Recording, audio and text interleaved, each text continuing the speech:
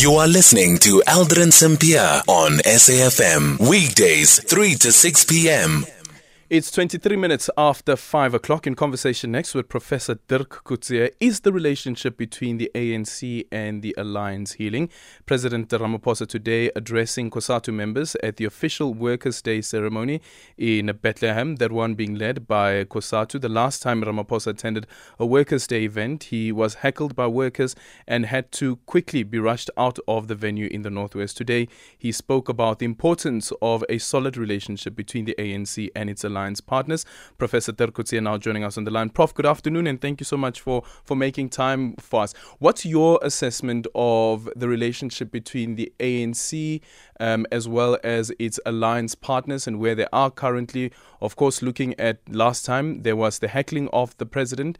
Things have changed since then, considering that in the public sector as well, that you have that wage agreement that has been signed.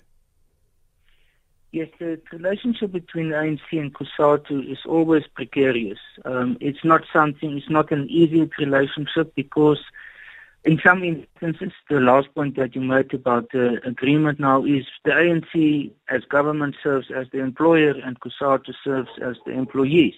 So that is that built-in relationship which has the potential for a lot of tension, especially during times of public sector negotiations.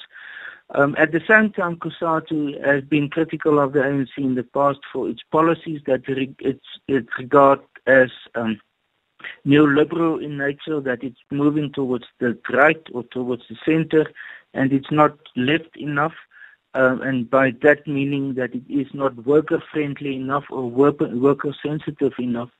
But what we have now is that it's about a year before the next national and provincial elections, and normally there's a type of a convergence between the ANC and Cosatu. Cosatu sometimes uses it in order to bargain with the ANC about nominations, for example, and then also sometimes threatening that they won't support the ANC in elections. We are not yet exactly at that point. And I expect that we are going to see some of that again.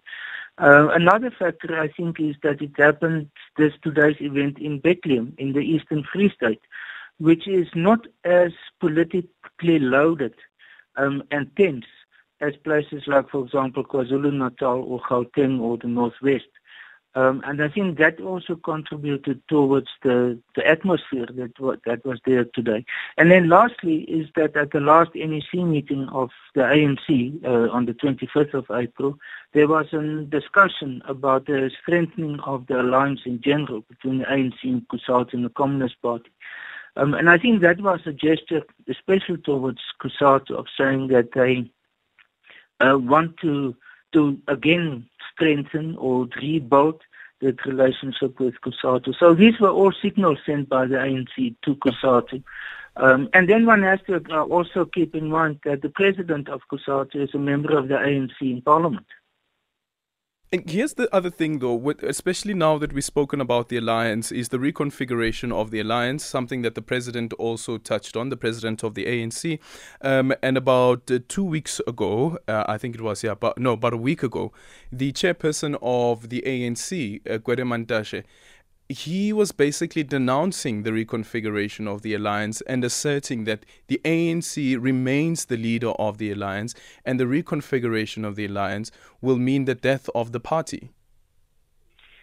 Yes, that is an ongoing issue also. The Cosatu and the Communist Party wants to have an alliance of three equals in this formation.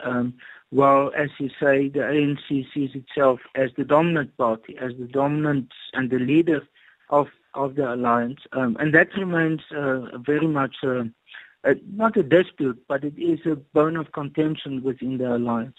It's not pushed to the point where a choice has to be made between these different positions, but especially the Communist Party is very strong on this point, that they want to see more of an equal relationship. One of the things that they complain a lot is that the Alliance Council of the leadership of the three members of the Alliance very seldom meet. And that is the council where the political discussions between the three elements of the Alliance should take place. there's more contact at the secretariat level between the three organizations, but not at the top leadership position. And that's one of the areas where they believe that there should be more discussion, a stronger presence of all three, and that some decisions must be taken there, and that it is not sort of discussed and consulted, and then it goes to ultimately to government and the cabinet to take the final decision. But that's a standing point. They haven't got anywhere close to an absolute decision about this. A final one is on, so there has been some progress and at least some battles that Cosatu has won, and which has gone to being implemented by the government of the day, being led by the ANC. And you look at some of those being, for instance, speaking about a minimum wage. There were issues that were also in relation to employment equity and labor relations as well.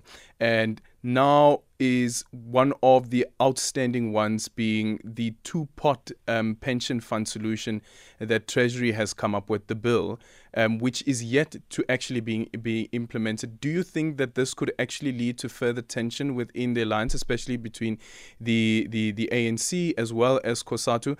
That two-pot pension fund solution was supposed to have been, was supposed to come into effect, I think, in March this year, and that has still not happened. Yes, again, this is sort of symptomatic of the different interests that the Cosatu and the ANC now represent, because the ANC is not only the political movement of the tripartite alliance, but it's actually government. And the role of government is to bring more interests together in their decision making. And that's the inherent tension within the ANC as government, is that they don't act solely as the ANC, although many people believe that. But when it comes to government decisions, it's very often a compromise. While Cosatu can, on its own stand and pronounce on its own specific interest, and that is the tension that very often exists between the two of them. These type of matters are supposed to be clarified also in NETLAC, where also the organized business is present. And I would think that maybe normally by this stage it should have gone already through NETLAC. But if it reaches a point of a dispute, that's one of the first points where it can be referred back to in order to resolve this matter, because it has to have a broad basis for acceptance and support before it can go through. It's something which affects such a wide spectrum of society. That's not something which can be forced onto, for example, by the ANC as government, onto people who are not in favor of it. So I think it's going to take still quite some time before it is implemented. Thank you so much for your time. That is Professor Dirk Kotze.